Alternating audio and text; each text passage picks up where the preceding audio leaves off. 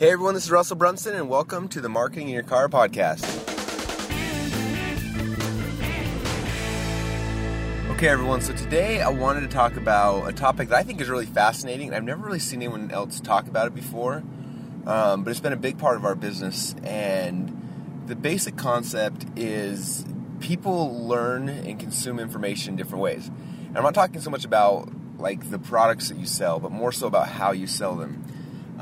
For example, what we found is there are some people who love to watch webinars. Like, that's their favorite thing in the world. They'll sit on webinars all day long. They get on every webinar that happens. They buy off webinars. They love webinars. Okay, and there's other people who can't stand webinars. No matter how much benefits going to be on a webinar, they're not going to get on. That's kind of like me. Like, I think webinars are cool. I love selling through webinars, but I don't like getting on webinars. I can't take an hour, 2 hours, 3 hours of my time usually during the day to watch a webinar. So I don't typically like that. So that's one sales style. Another sales style is like sales videos. And some people love watching sales videos, and they'll watch them all the way through, and that's how they prefer to consume their information. Me, on the other hand, I normally can't sit down and just watch a sales video. They kind of drive me crazy. And then the third kind of modality is reading. And so some people like to actually read a sales letter, and that's the way that they consume and are more likely to purchase the product. And there's other things as well. There's, phone calls. There's a lot of different things you can do. But what I want to talk about is just is the importance of selling your clients in multiple different modalities. Meaning, for example, we're tomorrow launching a product in the weight loss industry, and we're also launching a product in the internet marketing industry.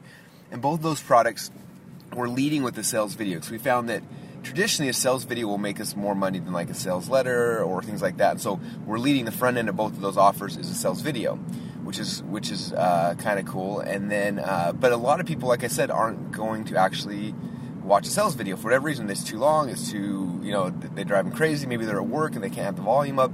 There's a million different reasons why someone may not. And so what we found is that we'll lead with like what we think is our strongest modality, the version of the page that's going to be the best, and we'll put that out there. And then what we'll do is if somebody doesn't purchase in that, we'll have an exit pop, and the exit pop will pop up the sales letter version for those people who don't want to sit through a video, and it'll pop up and they can read the whole. It's basically the transcript of the sales video. And we found by doing that, we've seen huge increases in response rate. And I think it's because, like I said, people like to consume things in different ways. When we first launched our .com Secrets Local webinar about 2 years ago, the way we launched initially was an automated webinar, and that did really good. And then after 10 days, maybe 7 days, it might have been 7 days or something like that, if they hadn't purchased from the webinar, then we sent them a sequence of emails, push them to a sales letter version of the webinar, which is basically the same message but in sales letter format. And that dramatically increased our sales from people who just didn't watch the webinar, didn't have time to watch the webinar, whatever the reason was. But then, boom, they saw the sales letter, and that gave it to them in a format and a fashion that they could actually consume. We also, for a little while there, we stopped doing it mostly because it was kind of a hassle, but it worked. It's one of those things we probably should have kept doing. But when people would opt into the webinar, we'd have a small upsell for like $5. And if they bought that upsell, we would actually ship them out a DVD of the webinar, which was kind of cool, so they could watch the webinar through DVD. And we'd give them a printed out version of the sales letter of the webinar.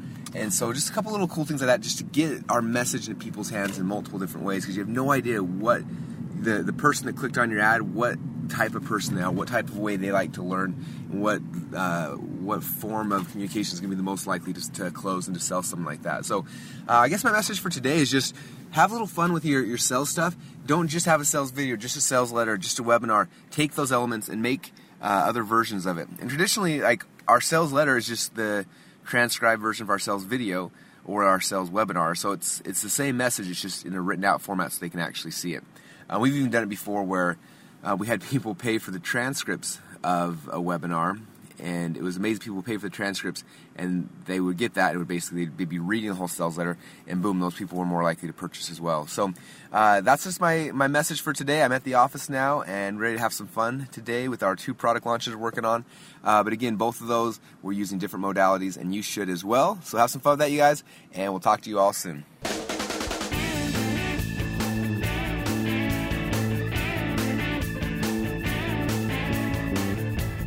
You're listening to Marketing in Your Car with Russell Brunson, the best podcast to help you easily launch and grow your own online business. So grab the wheel, get in gear, and market in your car. In your car, it's a proven technique. In your car, every week. In your car, make the perfect plan. Let's get you equipped, give you the tips to market in the fast lane. Take that trip.